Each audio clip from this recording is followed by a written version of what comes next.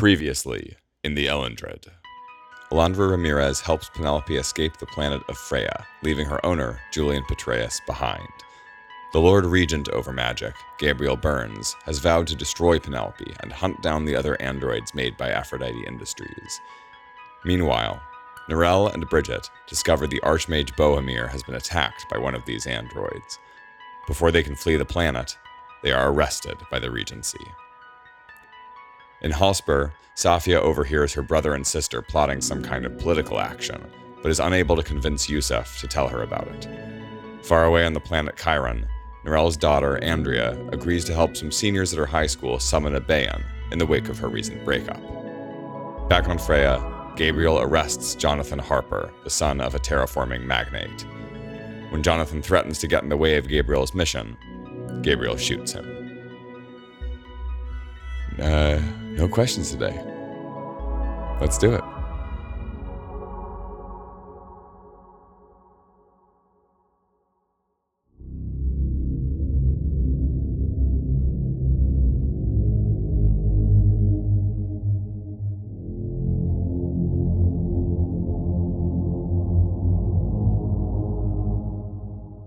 Hi, my name is Thomas, and I'm going to tell you a story.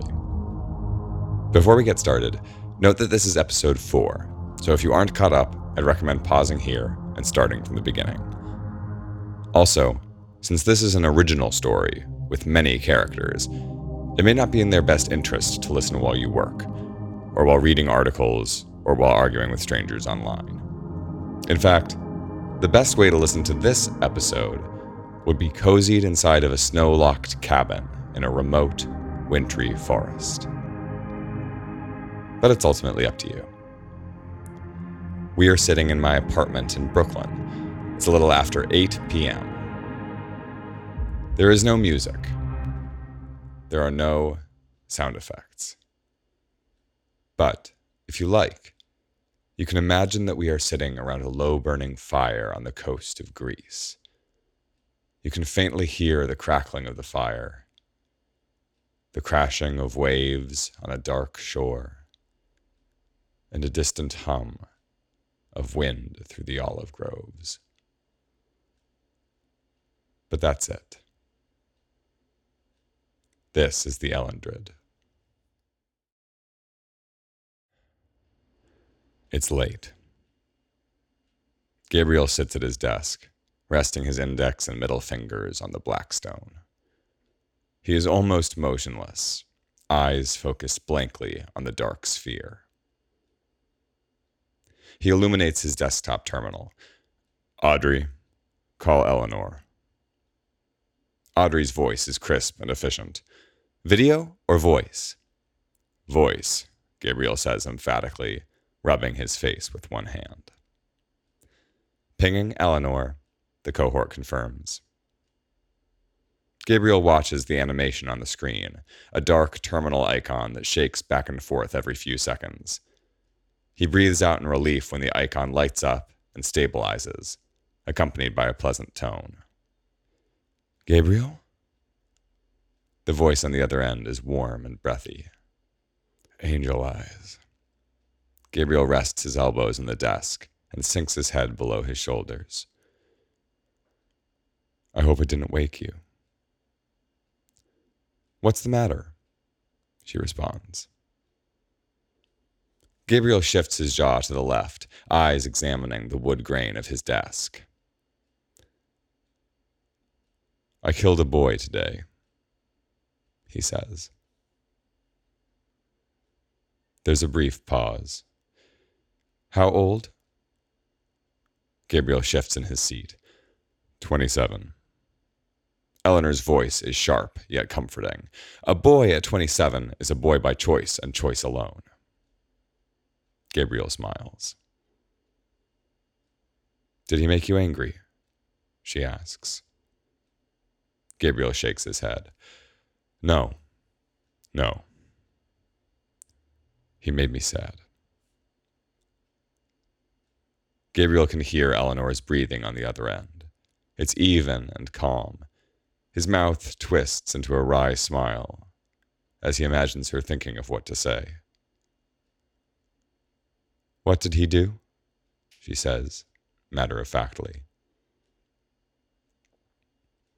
Gabriel shakes his head. He was a Harper. John Harper's son of Harper Terraforming. He threatened to use his family's money to... It doesn't matter. I believe he was serious. He could have made things difficult. Then you did the right thing, she says. Gabriel sniffs, rolling the Blackstone under his palm. Have you told his father? She asks. Yes. Eris called the man. Eleanor is quiet on the other end. Gabriel goes still, brow furrowed. You think that was cold of me? I think you know the meaning of sacrifice, but you forget that others do not, she says. Gabriel leans back in his chair. Are you still there? Eleanor asks. Yeah, I'm here. I know you're beating yourself up about this right now, and that's okay, tonight.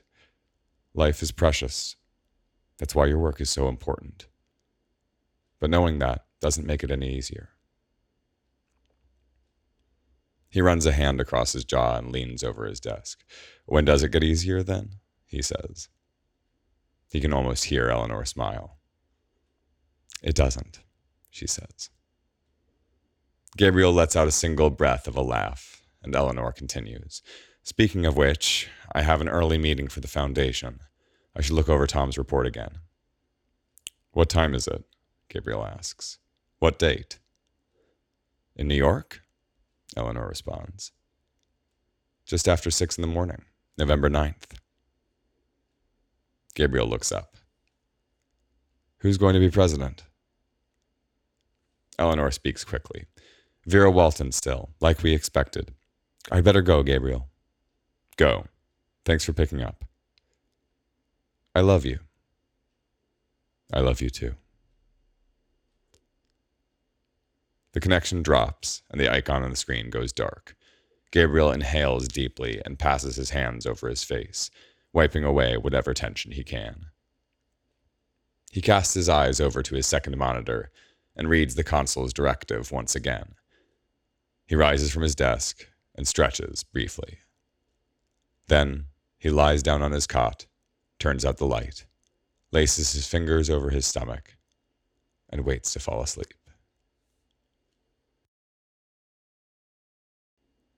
Alondra wakes to the sound of sobbing. In the space between dreaming and consciousness, it is her mother who's crying, and she's 5 years old, watching the housing riots on NV. But only for a moment.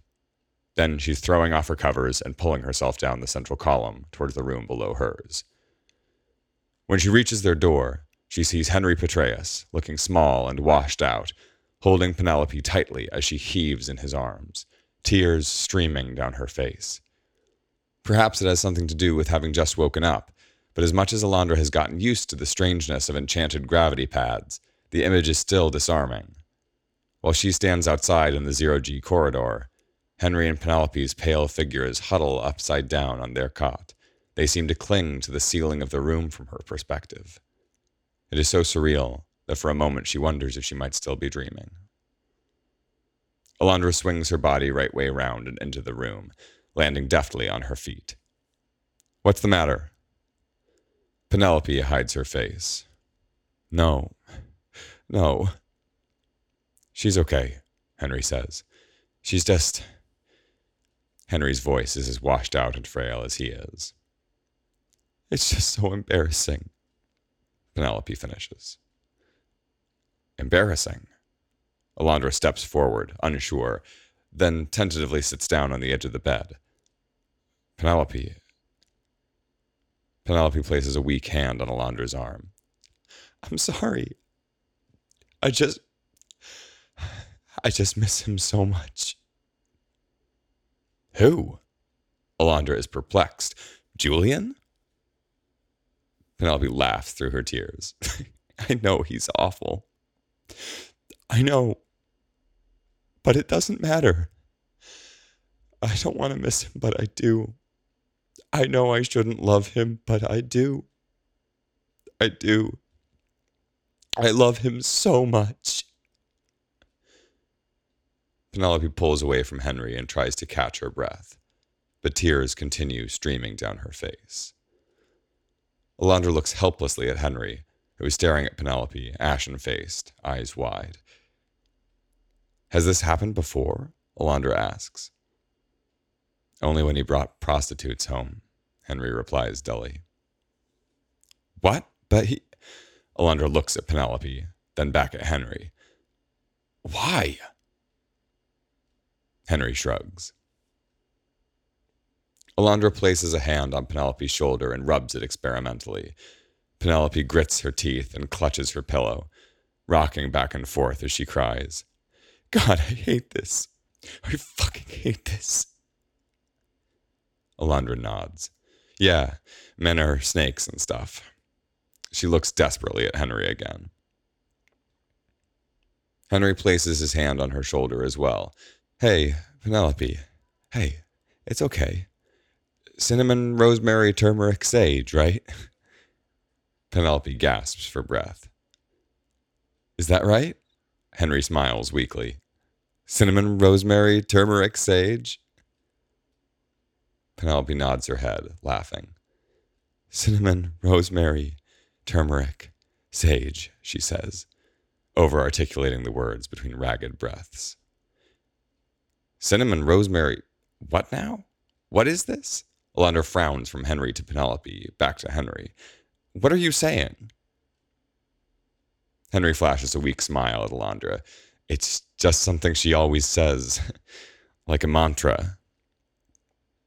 I don't know why, Penelope laughs. It's just stuck in my head.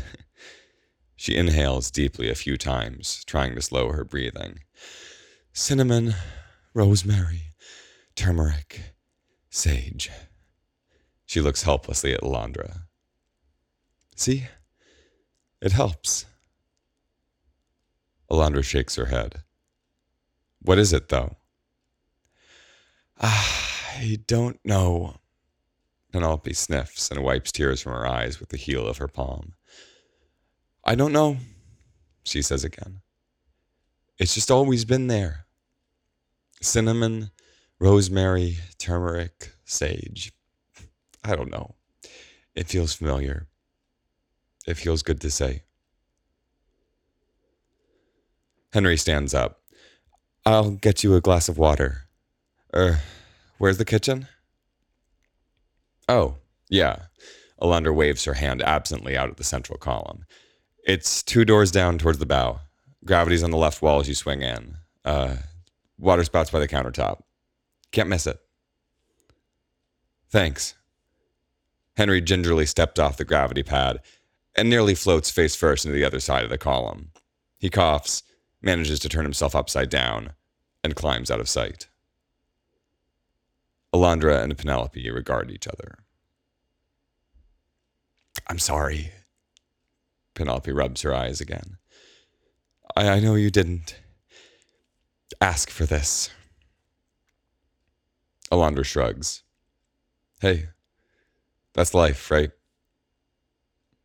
Penelope laughs. Right, I guess. I just mean, your job is kind of a solo gig, isn't it? I can see how this... Well, I just really appreciate what you've done for me already. Alondra fixes her eyes on the bare wall across from her. The last person to sleep in this room was Jonathan, when they made their first test slip to Chiron, when he had first told her he loved her. She gets up. It's all the same, she says. I'm going back to sleep. Try not to think about Julian. Programming or not, the guy was an ass. The red paint is fresh and wet and bright, standing out against the white marble with an uncompromising clarity. Rosalind gets back to her feet and wipes sweat from her brow, then looks critically at the wet on the back of her hand. She sniffs at it. It smells warm and sweet and familiar. She feels a familiar blush spread across her face and shakes it off with a snarl. She surveys her handiwork. 3 perfect concentric circles, daubed in thick lines on the floor of General Rondel Coombs' mansion. The general had been a war hero, an entrepreneur in weapons technology, and a successful strategist. Fascinated by the role of magic in warfare, he served a brief stint as a Regency captain. After reaping the benefits of the war between, he found he had more money than he knew what to do with, and a mounting paranoia to go with it. After alienating most of his friends and former allies within the government, he retreated to Tyr and built a castle there, a chateau with all the excesses of Versailles. And there he remained. He sits now in the corner of the great hall, watching Rosalind with dull eyes. She casts a scornful look at him. What do you think? Hope. Hope. Hope is your daughter, you cretin. Rosalind. Rosalind. Rondel closes his eyes. Rosalind strides across the floor and grabs his jaw hard, forcing him to look her in the eyes. Don't you dare fall asleep. I want you to watch me. Something twitches under the general's pants, and Rosalind withdraws in disgust. She looks at him, arms sagging, a dribble of mucus hanging from his nostril, and her revulsion intensifies. She looks away, covering her mouth with the back of her hand. You really look like shit, Ronnie. She glances back at him, fighting tears. If I could kill you myself, I would. She paces back across the pale marble towards her work. She squats down in front of a spread of books, all open on different pages.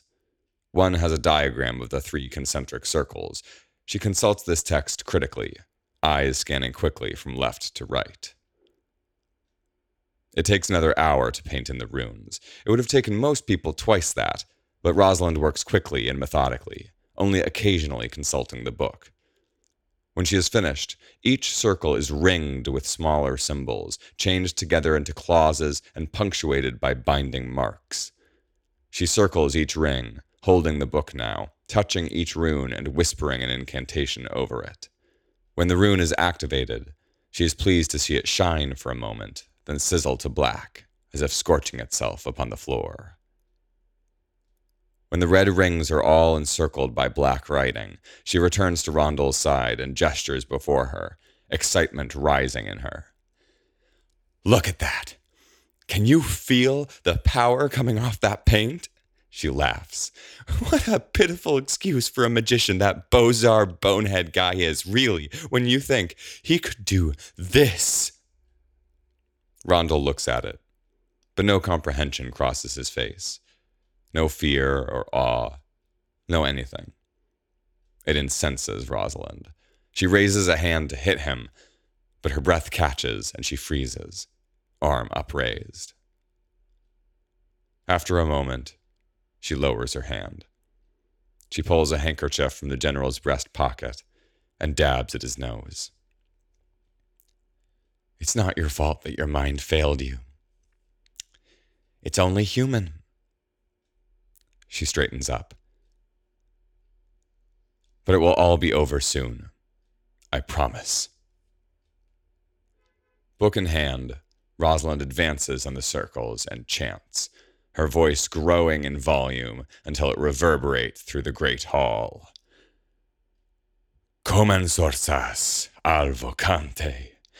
Kere la bean, el venu total, el venu forta, el venu malas, cun total fortore en mi, de sarcasmi, caj la total, rapide mortodas, finite fare, alvocante.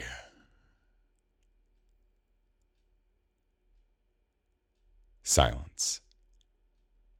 Rosalind's breathing is heavy. Her eyes flicker over the runes, searching for activity. There's nothing. No! Rosalind heaves the book across the hall. She lifts her arms, and the book stops mid-flight and rises into the air, pages fluttering. Eyes flashing, she claps her hands together, and flames erupt from the book. She screams, and the fire explodes into a thin column of white-hot flame, the charred black and curling remnants of the book spinning like panicked birds around it. Possessed with rage, heat sends shivers through the air around her body as she writhes and yells, "I did everything right! I did everything right! I did everything!" She stops suddenly, her hands outstretched towards Rondel, who is weeping and gasping in fear, as if he were trying to scream, but his lungs had forgotten how. And still, she can't hurt him. She can't burn him. She can only stand there, hating him. He tries to get up from his chair and falls to the ground. Rosalind hisses impatiently.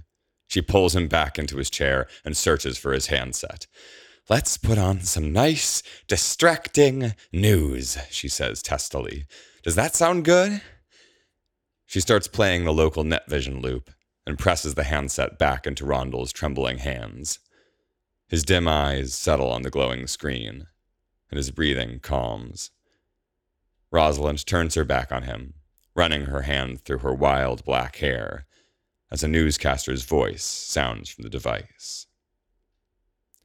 It's not known if there is any connection between the incidents, and the Regency has not yet released an official statement on the Archmage's condition. Rosalind freezes. So for the time being, the only charges leveled against Sergeant Peters, herself a well-known Beyonder, are mass enchantment and Warden's negligence, which is magician speak for her letting Lozano break magical law in her presence. That's right, isn't it, Lori? Right. So, for now, the two of them are being held at the Republic Building in Hallsper, awaiting a Regency tribunal. We'll get to more coverage on this story as it develops. Rosalind turns and moves slowly back towards Rondel. She kneels down in front of him, turns off his handset, and places a hand gently on his cheek. "I have to go away again, Ronnie," she says. "May I go away for a while?"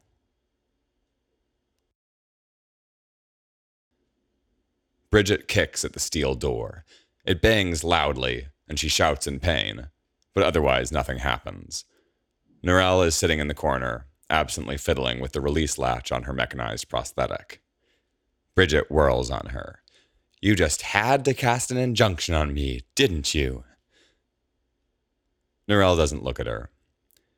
"They would have done it if I hadn't. Probational wards can't exactly be trusted to come quietly." Bridget slams her fist into her palm. "Why don't you break us out? How hard could it be?" Norelle sighs. "Let's see. There's certainly an alarm on the door. Probably it's hexed against anyone passing through it if a key isn't in the lock. I could try and bast through the wall, but that would take much too long. And then there's what? At least 3 staff magicians and a dozen officers with guns? I don't want to die today. Do you?" Bridget groans in frustration. "What if they excoriate you?" "They won't," Norelle responds tiredly. "They might you, but not me. I'll just lose my trusted practitioner's license." Bridget grips her temples with both hands and slides down the wall. "Jinga the fucking Christ." "They say the pain only lasts a few years," Norelle offers. "Dulls down to an ache after that, I guess. It's a consequence. There are always consequences. Especially for people like you." Bridget starts to weep, quietly. Norelle takes this in, without moving. Her lips parted, eyes unfocused, still looking at the cell wall. "You know how I lost my leg?" she says. The question is so unexpected, Bridget stops crying immediately. She looks up at Norelle, not sure what to expect, but Narelle's demeanor is unchanged. She continues, as if reading an instruction manual. I was on a tour in Afghanistan 17 years ago. It was right after a rough patch in my life. There was a terrorist compound the United States just wanted torched. High-tech nuclear bunker on the opposite side of an occupied town. Tough job. Perfect thing for a Bayan. I was halfway through the command binding when it happened. I must have missed something in my abjury. The thing reached out, took my leg off like it was a stick of carrot. I went into shock pretty immediately. We were just lucky that I'd got mostly through the commanding. It took off towards the compound all right, but it took out my partner, half my platoon, a hospital wing in town, and most of their schoolhouse on its way. Narelle's eyes are bright. Bridget just stares at her. I don't believe in God, Narelle adds. But I thank God every day it happened at night, when there weren't any damn kids in that schoolhouse. I don't know what I missed. I played through it 1,000,000 times. Every night I play through it. I still don't know what I missed. Bridget doesn't know what to say. She just looks at Narelle. The faint plop of a dripping pipe is the only thing that breaks the silence. Narelle takes a long, deep inhale. I never had a partner again. They told me that my partner, they told me that she'd let me down too. That she should have been faster, should have caught my mistake. But she's the one who died. I was a solo act from then on. Until you. Bridget scrunches up her nose. Why? Why did you take me on? Narelle shrugs. You reminded me of someone. Bridget feels deflated, withered, her arms heavy and small feeling at her sides. I don't deserve this, she says finally. The words sound thin and insubstantial as she utters them. For the first time since they were arrested, Narelle looks at Bridget. No one deserves anything, she says.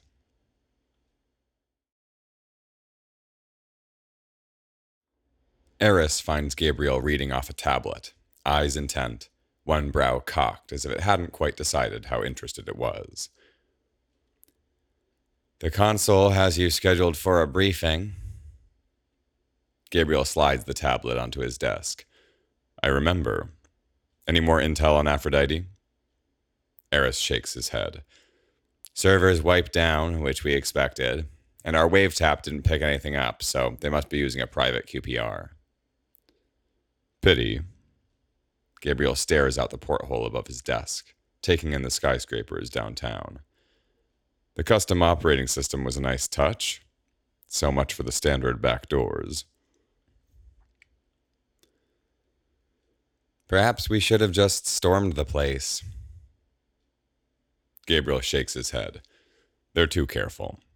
They'd have wiped the servers at first sign of a raid. At least this way we got the bone manufacturer. The Zhang region thinks they can shut them down by the end of the week. Gabriel claps his hands together and fixes his eyes on Eris. So, have Regency Intelligence go through the employment charter they gave you.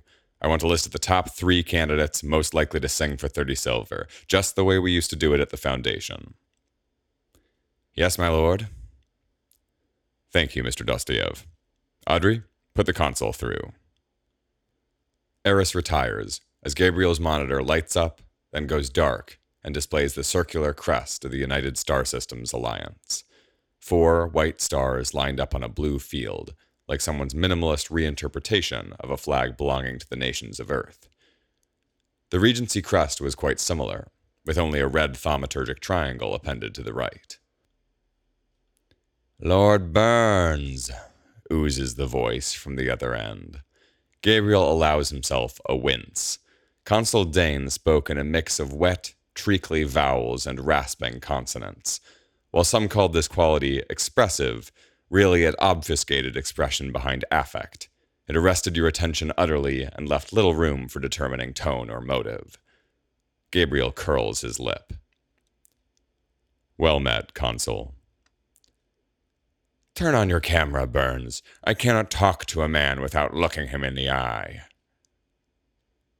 Slowly, Gabriel leans forward and presses an icon on the monitor, then leans back, a vague half-smile plastered opaquely over his face. "That's better." Consul Adam Dane was the head of the United Star Systems Alliance. During the Juno Convention, it was agreed that the governing bodies responsible for multiple planets circling multiple stars should retain certain common structures. Consequently, the 3 republics were founded, with a shared root constitution. The consuls were elected officials and served 5-year terms, but how they were elected was not specified, and each republic had very different ideas about what qualified as an election.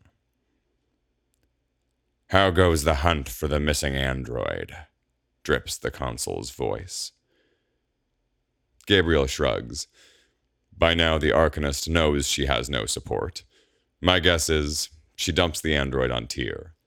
The longer she has it, the more culpable she'll seem at tribunal, and she's smart enough to know that. The consul jumps the end of Gabriel's sentence. "Well, that is great news. Really good." "I'm glad to hear you think so." Gabriel shifts in his chair. The consul continues. "It's especially good, Burns, because I need you to go to Tyr right away. Did you read my message? Do you know what's happening there?" Gabriel inhales slowly through his nose. "Yes, sir. Ex-SEAL Beyonder Norel Peters allowed her ward to enchant a crowd of rioters." "And they assaulted Archmage Bohemir." Gabriel's lips tighten.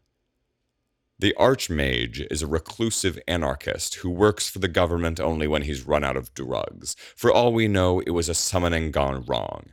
In any case, it seems very unlikely that an ex-military officer would attack him, especially when she commissioned a book from him. "It makes no difference," the consul says. "You need to be there." "There is a strong Regency presence on Tyr. I'm not certain my direct intervention is—" "I want you there. You must go." Gabriel rubs his jaw and forces a smile. "What about the android?"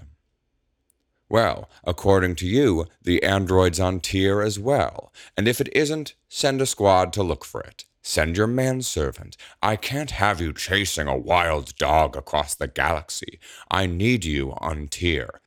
Act 3 is already calling it domestic terrorism." Gabriel nods once. Act 3 was Alliance Counterterrorism, Cell 3. And when they got involved, things tended to get messy. "Very good, sir. I just need to pay a quick visit to Commander Harper." "Why?" Gabriel eyes the door. "Just a debriefing. I'll be breaking orbit in Tyr by the end of the day." There is a brief pause, and Gabriel wonders for a moment if his nonchalance was too obviously forced. But after a moment, the consul just says, "See that you are. Well met, Regent." And the line shuts off with a low tone. Eris raps at the door and enters. Gabriel swivels to greet him. "Admin is on it," Eris says. "Should have a list for you in a few days." Slow. You'd think an institution as old as the Regency would be familiar with the concept of industrial espionage. Gabriel rubs his hands together, brow furrowed. The consul has asked that I intercede in the Peters Lozano affair. Eris narrows his eyes. Seems unnecessary. What do you know about the Enchantress? American by birth. Her parents were both illegal aliens. They died in a deportation incident when she was 5. Someone made the mistake of teaching her Kaze, and she made the mistake of using it on a police officer. Gabriel makes a face. The Bohemir incident certainly looks bad. If it drags out, I may need you to go after the androids without me. Why me, sir?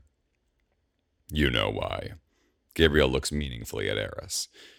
But you'll have a squad and a practicing officer with you as well. How'd you like working with Lieutenant Bering? Eris purses his lips. She actually found something quite useful on the alloy printer that makes the bones. Gabriel leans forward. Yes? Manufacturing records? Not exactly. Eris sniffs. Just a Zhang export permit for shipping directly to Harperstown. Doesn't tell us anything new, does it?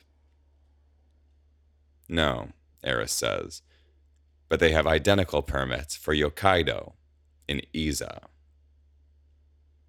For the first time all day, Gabriel smiles. Well, it sounds like you'll be sending me a postcard from the IRN. It only takes Andrea a few minutes of hastily searching her mother's room to find the book, a dusty, leather-bound volume in a tissue-filled shoebox in the top shelf of the closet. The first time, it had taken hours, and each time she went back for it, it was in a different place, even if her mother hadn't been home in months. Andrea suspected it was on some kind of schedule. There had been a number of repeats, but it certainly wasn't as simple as day of the week. It was one of the oldest books Andrea had ever seen. Narelle used to sit with it in the evenings quite regularly, poring over it for the 100th time, while Andrea watched NetVision.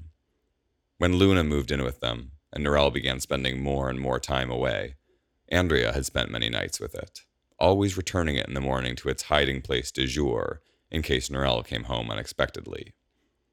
She was drawn to it inexorably, perhaps, as she was self-aware enough to note, because it was the closest she ever felt to her mother. The title was printed in gold. Jordamain's Servants, it said, in an old black-letter script, and edited by Charles Engelman.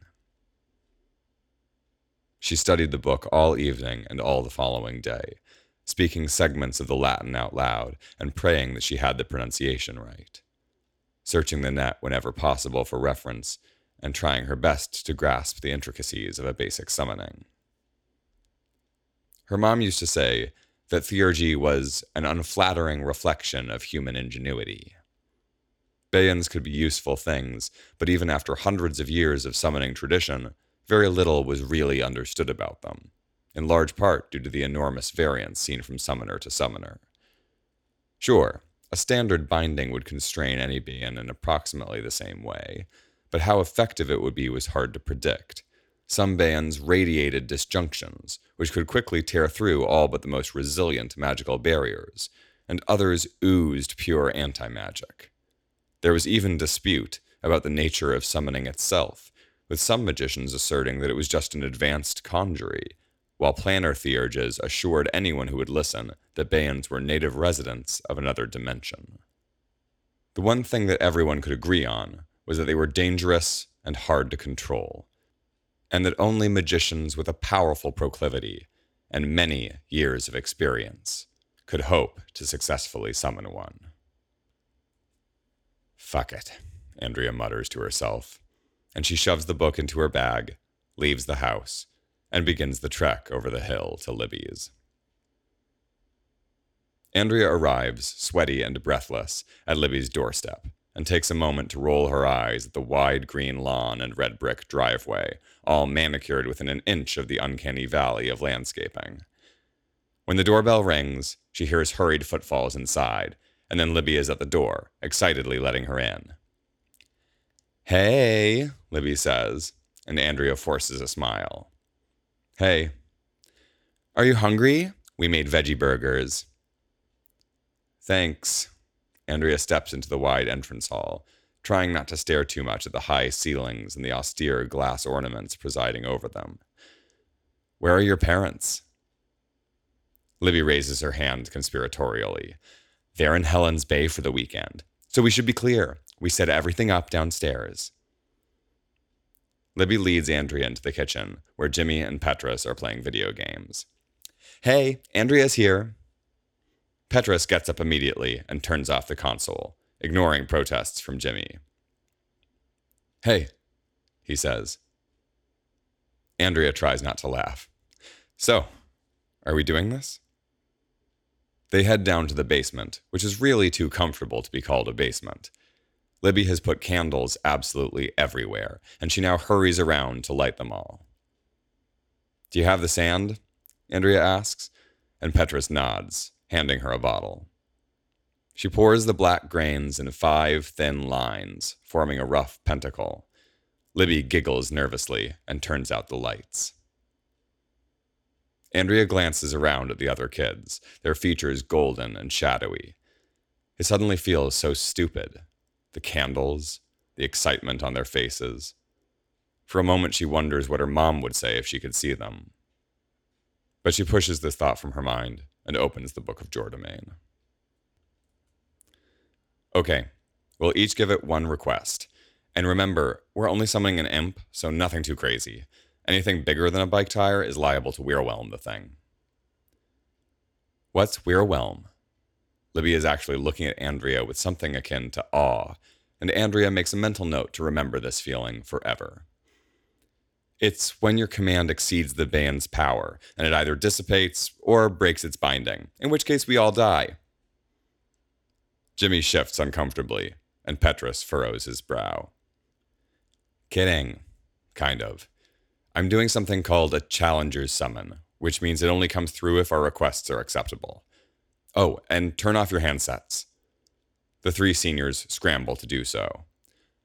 Guys, I thought that would be obvious. Any kind of distraction or sonic interference could fuck the whole thing up, and we only have one shot at this. We'll all be pretty drained afterwards. She lays the book down and takes a deep breath. Anyway, the 4th command will complete the spell, so who wants it? Petrus raises his hand. Me. Great. Andrea focuses on the pentacle. Here we go, she whispers, and begins to chant. The words feel almost familiar on her lips. She supposes that's natural. She's read them enough times over the past few years, just never all together and out loud. When she's finished, she looks up and sees that the floor within the pentacle has turned a deep, dark red. Holy shit, Jimmy mutters. Okay. Andrea tries to sound calm, like she's done this a million times. Now the commands. Make sure that you picture it very clearly in your head while you say it. Jimmy goes first. I want my sweatshirt back from Shelley Corbin. Don't hurt her, though. Maybe scare her a bit. Then Libby. I want the Lost Hominids, the Alan Sharp painting, the original. It's hanging at the Daru Inesh Museum right now. Andrea tries not to laugh. A painting and a sweatshirt? Seriously? She rubs her face. I demand a Beyonder's token, she says, and with a grimace, she bites her tongue as hard as she can. It hurts more than she expected, and she cries out, coughs, then leans over and spits blood onto the pentacle. It sizzles like water thrown on a hot pan, then solidifies into a round, black coin. Libby is staring at her. Andrea tries to shrug at her as if to say, that's how the pros do it. But Petrus has already started speaking. I want you to chop off Owen Connor's legs, he says. Andrea jerks her head around to look at Petrus, eyes wide. What the fuck? Libby shrieks, her voice a strange pitch. The pentacle is humming, the crimson bubbling and seeping as if there was a current beneath it, growing steadily stronger. The tactile sensation is similar to a heavy dose of psychedelics. A buzzing, vibratory energy that is neither audible nor visible permeates Andrea's body, and her mind begins to race uncontrollably. Eyes wide, Andrea watches something begin to crawl out of the pentacle, and before she can think, she is on her feet, her skin crawling as Jimmy falls backward screaming and Libby rakes her nails across her face. Unable to breathe, Andrea realizes she is panicking. The thing coming out of the pentacle makes her brain feel like it's turning in on itself when she looks at it. It has eyes, at least 8 of them. She can feel them staring at her. But every time she tries to meet its gaze, they slide out of view, as if only visible out of the corner of her eye, creating the feeling that it is always looking at her while she can never really see it looking. As the blobby form of the Bayan heaves itself from the 5-pointed star, viscous and dripping, Andrea raises her voice, which sounds strange and alien. It feels like trying to punch someone in a dream, tinny and constricted. I, the Challenger, reject these commands. I reject them. Be gone. The Bayan's blood-red body flashes white-hot, and it emits a sound that might be called a scream if it weren't so utterly inhuman. Andrea covers her ears and falls backwards, landing hard on her tailbone. The Bayan quivers, and as it does, the air in the room seems to quiver with it. Andrea can sense the pentacle sucking it back in. She can almost see it. In its final act, it twists its body and sends long, many-jointed appendages lashing out in all directions. The arms are thin and bony, extending with lightning speed with an endless unfolding of sharp elbows and pale skin pulled taut over bone and pulsing veins. Andrea lurches backward, but the thing does not strike her. Instead, she watches it slash Libby across the eye. She watches it peel the skin like a glove off Jimmy's hand, and she watches it reach into Petrus's chest, burning through cloth and flesh as if it were nothing. Blood pours from Libby's wound and Jimmy's mutilated hand, and Petrus screams and clutches at himself desperately as the Bayan breaks something inside him and pulls out a single, bloody fragment of bone. Then the Bayan slithers into the pentacle like water down a drain, and with a bang, the portal turns black, and the 4 are left in darkness. Then comes the screaming. Andrea feels her way to the wall and flips on the lights. It's like something out of a horror movie. She can't think. She can't believe what's happening. Fuck. She runs her hands through her hair. This is real. This is really happening. She pulls out her handset, squeezing the sides of it to turn it on. Come on. Hello, Andrea, her cohort intones. Spike, call an ambulance. You have requested an emergency service. Please confirm. Yes! Confirm! Yes! Andrea yells into the phone. Emergency medical services requested. What is the nature of your emergency? Andrea looks at the 3 seniors. Libby pressing her hand over her eye, Petrus coughing blood and gasping, Jimmy screaming in short bursts. Shooting off fireworks, she finishes. In the basement. She notices the black coin, still sitting on the burnt carpeting within the lines of sand. She snatches it up hastily and pockets it. Ambulance en route. ETA, 6 minutes. Andrea strides over to Petrus. What the fuck was that? If you weren't such a psycho, we'd all be okay right now. I fucking hate that guy, he coughs out between ragged breaths. I hate him. I thought you'd be happy. Andrea looks down at him, her face a mask of confusion. What is wrong with you? She says. Petrus passes out, and Andrea looks around her, mouth agape. She's committed one of the most serious crimes in the books, and maimed 3 kids in the process. I need to get the fuck out of here, she says. Dazed, She walks up the stairs and out the front door. Alondra plays the message for the third time, trying to decide how surprised she should be that Jonathan has found a new and genuinely helpful way of inserting himself into her life. Alondra, it's me. Obviously. Listen, I shouldn't be telling you this, but I know where you can find out more about the androids. Not just Penelope, but all of them. They're opening a new factory in Yokkaido, out in Amaterasu system, with someone named Theolis Washington. Meet me there. I'm hopping the next freighter. And, I hope you're safe. She flips to NetVision and listens, brow cocked in disbelief, to a reporter speculating that Bridget had ensorcelled Norel and forced her to dismember the Archmage. She shakes her head, mumbling, "Shit is crazy," then plays the message from Jonathan again. They're opening a new factory in Yokkaido, out in Amaterasu system, with someone named Theolis Washington. Meet me there. I'm hopping the next freighter. And, I hope you're safe. How does he know? Penelope's voice comes out of nowhere, and Alondra's body jerks in surprise.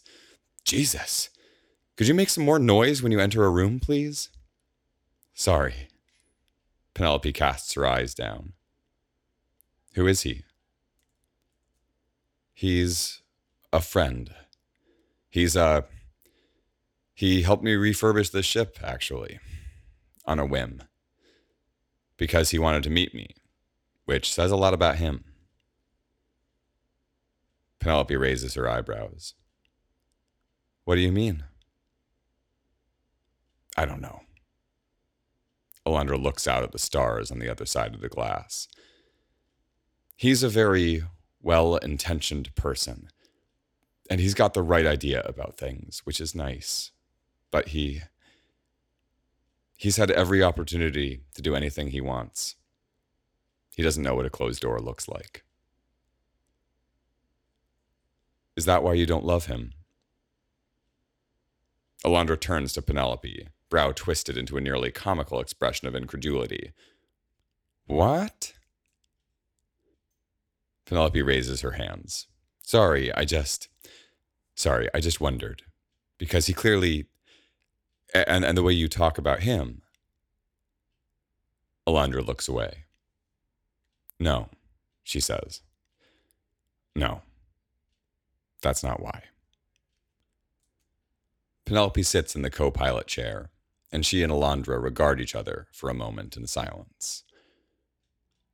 Alondra wrinkles her nose. Tyr is a big planet. There's plenty of people who'd rather have money in their pockets than call the Regency. Penelope smiles. But I don't have any money. Alondra looks away, fixing her eyes on the console. She wraps an arm around herself and runs her fingers over the bumpy scar tissue beneath her shirt. Penelope takes a deep breath. Look, you didn't have to come after me at all. You just decided to. And I'll never forget that. I hate to ask for more, but we can't risk landing at a port. Alondra interrupts deliberately, swiveling suddenly and busying herself with the control panel, entering a sequence of keystrokes that brings the engine to life with a hum. We'll park outside Hallspur and go into town for fuel. I need to check in at the Republic building anyway. Suddenly, Alondra's face lights up. It's so obvious. I'll just say you're still on Freya, that we lost each other in the canyon. I didn't know about the CDA, so technically, then, I've done nothing wrong. Penelope frowns. What about me? And Henry? Alondra flips the safety switch and enters another command, initiating a short countdown. You'll be fine, she says, eyes on the stars before them. You'll figure something out. The slip drive hums, and the stars wink out of existence, replaced by the hulking gray globe of Tyr.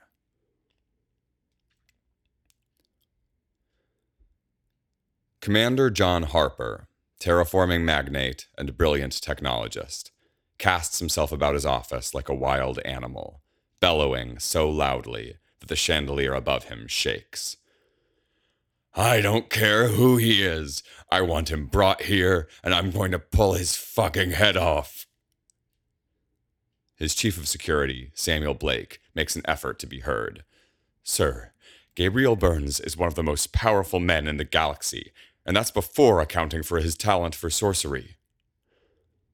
John advances on the man.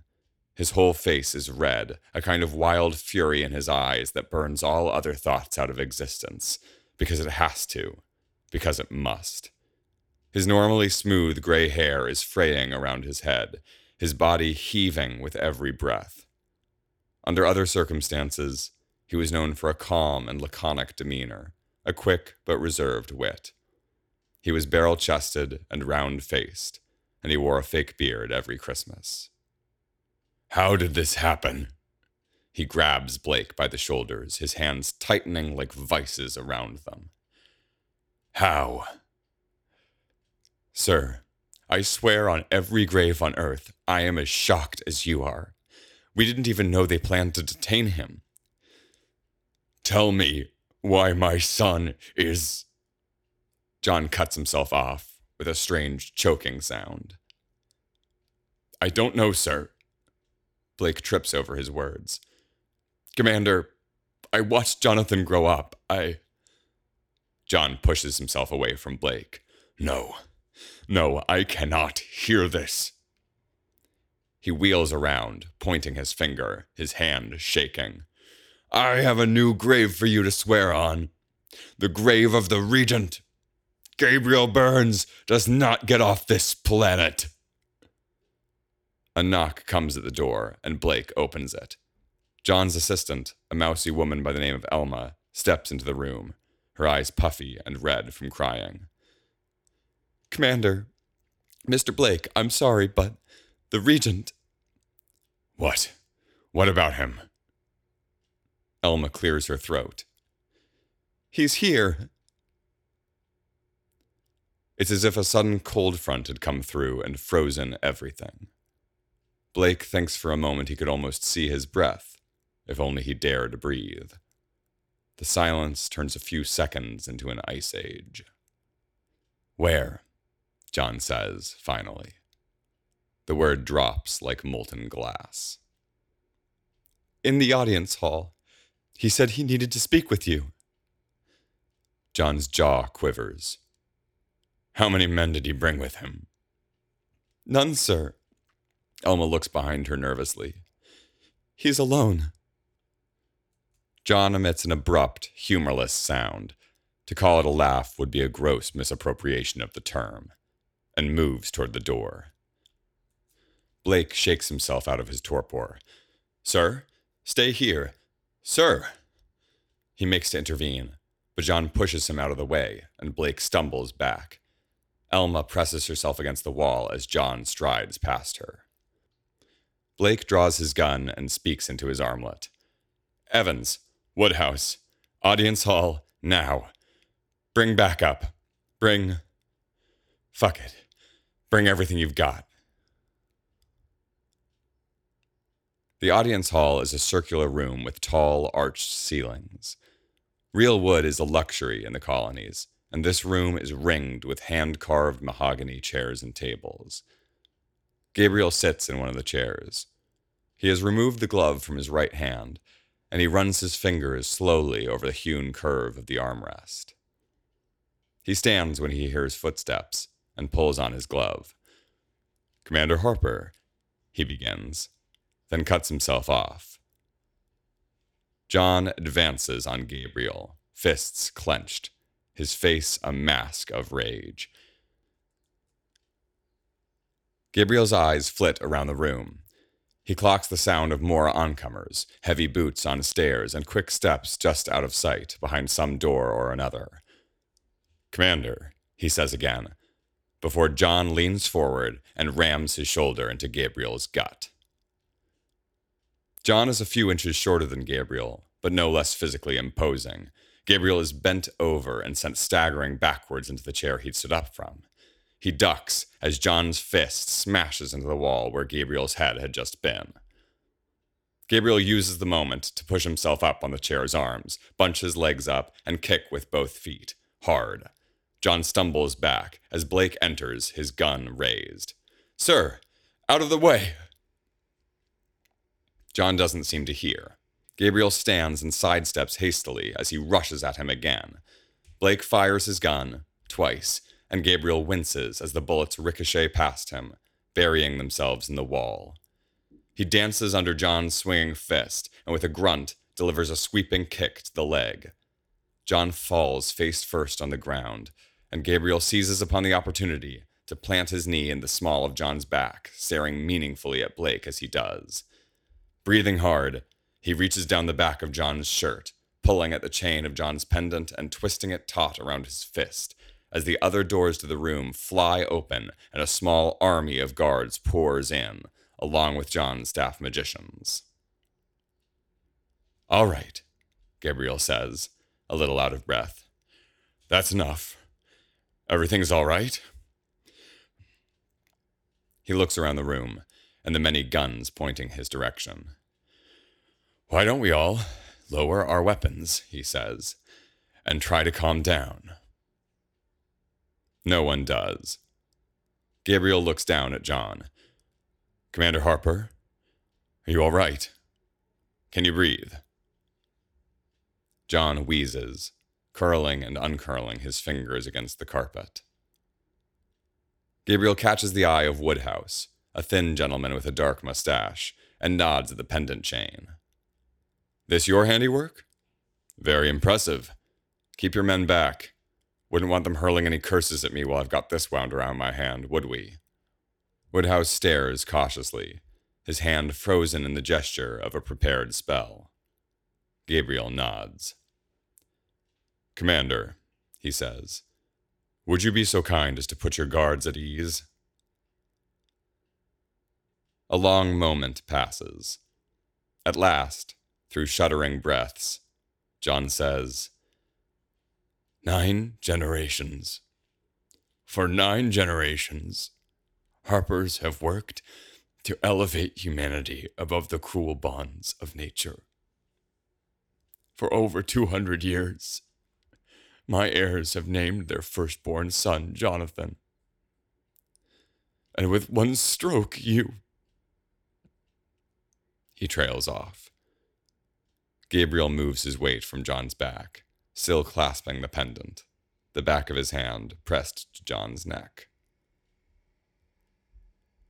"Please, let us stand." John grits his teeth, and shaking, he and Gabriel adjust and rise slowly to their feet. "Your amulet. Will you undo the clasp, please?" John obliges. Disconnected at last, Gabriel takes a step backward, the chain of John's pendant still wrapped around his left hand. "Commander Harper, I recognize the horror of your position. I have not come to ask your forgiveness or your friendship." "Of course not." John laughs mirthlessly. Drunk with grief, he reels on his feet, steadies himself, and pads over to one of the other chairs. "Fucking wizards. You think you can do whatever you want." Gabriel gives John a sharp look. "On the contrary, Commander Harper, it was your son that believed himself above accountability. He threatened to use your money to protect his personal interests at all costs, to pursue a vendetta against me, and to destabilize the interplanetary economy if that's what it took. I will not indulge intimidations of any kind, least of all those that carry weight and malice." Commander Harper sinks into his chair, silently, tears now flowing freely down his face. Gabriel furrows his brow, his eyes on Harper. "I am sorry for your loss," he says. "My heart is as heavy as the duty I shouldered 16 days ago. I never expected that the price of justice would be so steep, nor did I expect so deep a resistance within the ranks of the Republic. He walks over to the chair and kneels before the commander. Sir, it is no consolation, but you must understand. I do not take this burden lightly. Your son's death has taught me a valuable lesson. I will not forget it. The commander remains still, tears falling off his face and forming small, dark splotches on the cool blue carpeting. Finally, he turns and meets Gabriel's eyes. There is nothing more important than the preservation of our society, Gabriel says. We must all make sacrifices. John's eyes narrow. Then, with great effort, he nods once. Gabriel stands. Good, he says.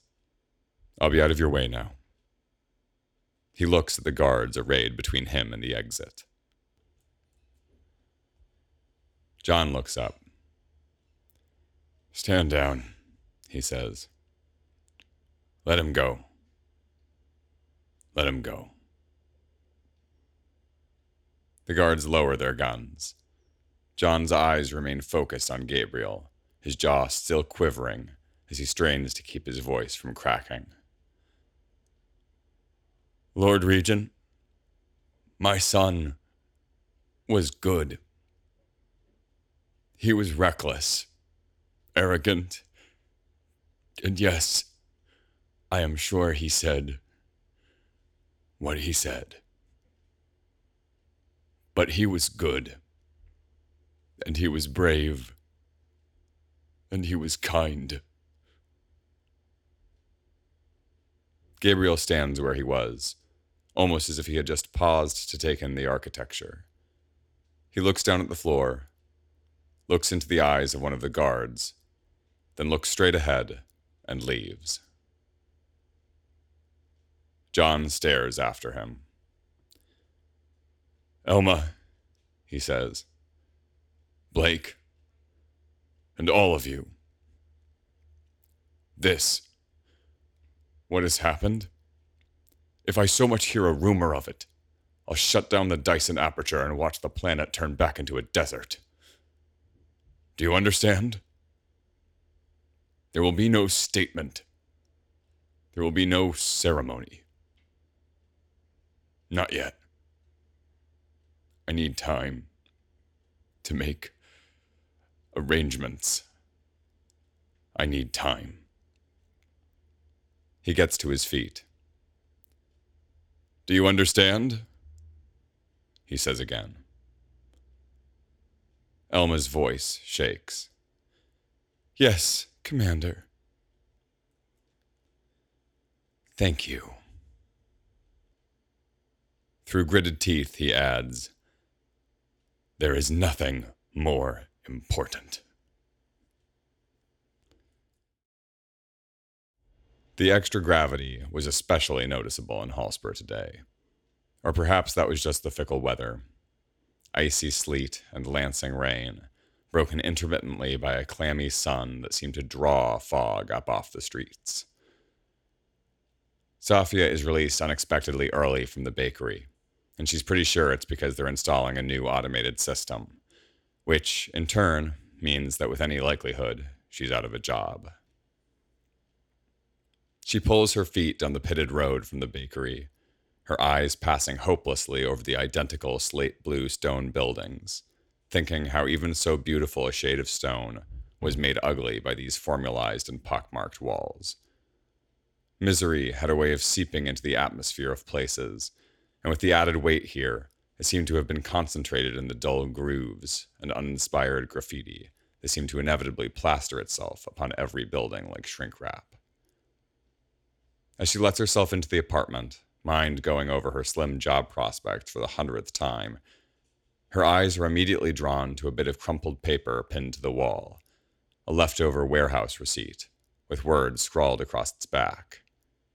She reads it, utterly motionless, and gasps for air when she reaches the end. Safia yells for Kamar, but she's not home. She has a sudden feeling that it's all too late, that she can see it all, that she had the power to stop something from happening and failed because she was too weak or too naive, and now it was all gone. It had all already slipped away, like the moment you realize you've dropped something off a precipice, and now there is nothing to do but watch it fall. And just like that, she realizes she knows exactly where Yusuf has gone. And without wasting another moment, she dashes out of the apartment, slamming the door behind her and sending a wave of dead air rustling through their bed sheets and flapping the pinned note against the wall. The note said, "By the time you get home, you'll see what I have done. Hopefully they don't keep me too long, but either way, I'm sorry. You wanted me to talk to you, and I'm sorry I couldn't before. But now I'm asking you to understand. Understand that if we do not raise our voices in the halls of our oppressors, they will never listen to our cries. Wish me luck. Yusuf." As they close in on the city center from the east, Alondra and Henry walk on either side of Penelope, who wears the invisible duster with its high collar pulled up around her face, ready to vanish from sight if she needs to. Alondra offers half-hearted facts about Hallspur. "I've heard Hallspur is the #1 destination for Slate Act refugees," and things like that. Each time, Penelope smiles wanly, wondering why the Arcanist has allowed them to continue with her so far. To the south, the roads wind away from the Republic building through Element Park, a rolling emerald in an otherwise gray, flat urban landscape. Further south still, Rosalind roars up the road on her motorcycle, her black hair streaming behind her, her eyes intent. And in the holding cells of the Regency wing, Narelle and Bridget still sit, wordlessly, awaiting whatever fate has in store for them. Fate, or perhaps just gravity. Yusuf slides through the metal detector, scowling and clutching his bare arms to his chest. "What's this?" One of the officers holds up a small clay vessel decorated with carvings. Yusuf frowns. "It's a cremation urn for an old resistance fighter. Some anarchists in my building seem to think its spirit is talking to them, so I stole it and I'm handing it over to Reclamation like I'm supposed to." "What's in it?" the guard asks. "Ashes, I would assume. Is there a problem?" The officer shrugs, still examining the urn. "It's not often that you see a non-assimilate turning something into Reclamation." Yusuf collects his shoes, his kamis, and his wool coat from the conveyor belt, eyeing the other side of the entrance hall. Natural-born Alliance citizens didn't have to take their clothes off, nor did Reclamation survivors who signed the oath of assimilation. Yusuf makes eye contact with the brown-faced man across the cordoned barrier in a checked tie and felt hat. Yusuf recognizes the man's expression, but there was no word for it. It was equal parts disgust, pity, and shame. "I am disgusted by all false idols," Yusuf growls, and is surprised to hear the officer chortle good-naturedly behind him. "Fair enough." The man smiles and hands the urn back to Yusuf. "You know they just incinerate these things, right?" Yusuf paces into the wide entry hall of the Republic building, noting the huge ferns growing in the center of the room and the great skylight above. He eyes the armed guards all around him and remembers the last time he was here, when they shoved a piece of paper in front of him, offering extra rights in exchange for his soul. "No one can take your soul from you," he hears Safia say in his head. "No man, no woman, no government." Yusuf curls his lip. He wasn't so sure. He makes his way to the cement lip of the wide interior oasis, and eyeing the guards once more, he takes a deep breath and steps up onto it. Immediately, he sees the guards note his presence and begin making their way towards him. Everyone else just continues on their way. "Hey!" he yells. "Hey!" A few people stop and look. Most ignore him. He can't see if anyone has pulled out their handset to record him, but the guards are making their way through the crowd. There won't be much time. But what had he meant to say? "Hey," he yells again, turning a few more heads. "My name is Yusuf Ali. My village was destroyed by reclamation. My parents were killed brutally. My sisters and I were lucky to survive." The guards are running towards him now, pushing through the throng. At least one person has lifted up their handset to record him. He only has a few moments left. I don't have the words. You took them from my throat, and so I can only speak the pain of my people in my oppressor's tongue. The guards are almost upon him now. He holds the urn high above his head and shouts, "These are the ashes of my village, the ashes of my parents. This is the price of your republic." And he smashes the urn on the ground. As the clay shatters, a cold wind seems to fill the room, buffeting Yusuf to the point of almost falling off the cement wall. Men and women hold onto their scarves, and the guards draw their weapons as the ashes lift into the air and swirl around the huge enclave. The wind grows so intense, it pushes people back, away from Yusuf, who falls to his knees on the platform, staring in disbelief as the ashes fly from the urn in great smoky clouds, in hurtling columns, in endless quantities, and the rushing wind begins to howl around him.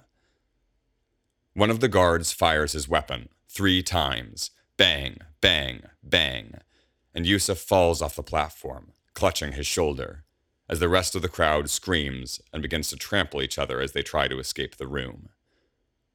The ashes settle, suddenly, forming an impossibly perfect 7-pointed star of intersecting lines around the interior oasis. And with a strange hum that vibrates through the floor, the ash turns black and burns itself into the tile. Safia enters the building, moving past fleeing security guards, clutching her headscarf around her head. She passes surreally through the metal detector, eyes searching ahead of her, past the panicking crowd. And there he is, staggering towards her, as the floor ripples behind him and something sinuous and inky begins to pull itself from the floor. "Yusuf!" she screams, as an enormous shape, like that of a giant squid composed all of shadows, pulls itself out of the summoning circle, consuming the platform and sending out tendrils of darkness to impale the security guards as they fire their weapons in vain. The thing is massive. It billows out of the circle as if it were being inflated, and every second it sends tentacles flying, ripping people apart and exploding stone columns into dust. Safia stumbles forward, arm outstretched towards Yusuf. Gunfire blasts, and the Bayan froths toward them in a mist of blood and falling tile. A man barrels towards her and is pulverized by a huge black tentacle smashing into him, spraying Safia with blood.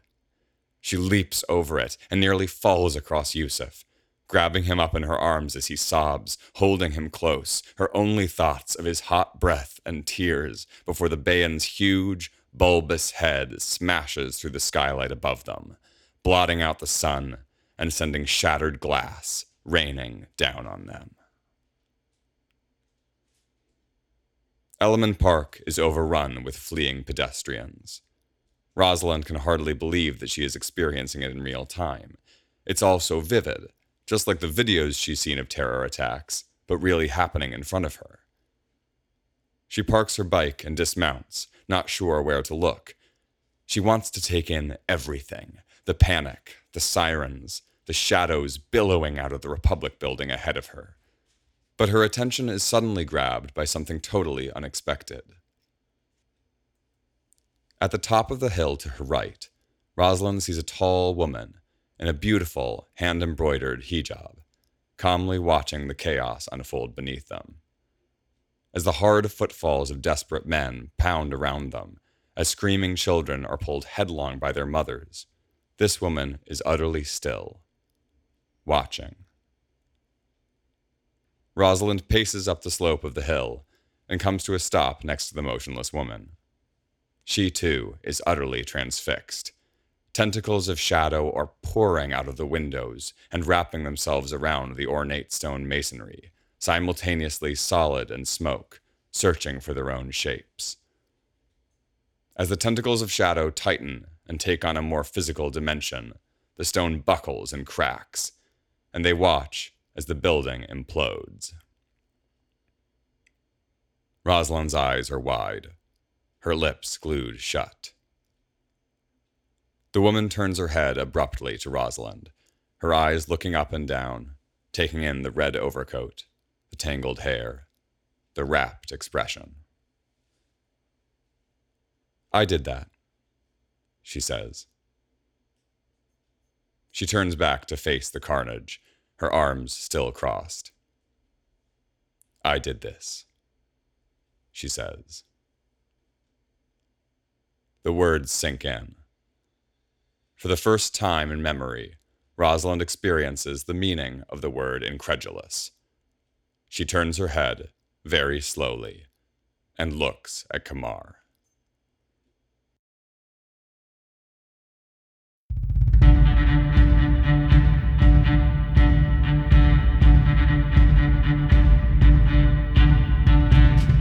This was episode 4 of The Elendred. The show is written and created by Thomas Constantine Moore, produced by Janelle Yee and Toro Adeyemi, and edited by Max Bernstein. I want to thank my studio audience tonight, Janelle Yee, Chris Garber, Camille Sohit, and Toro Adeyemi. Thank you for listening. The story will continue next week.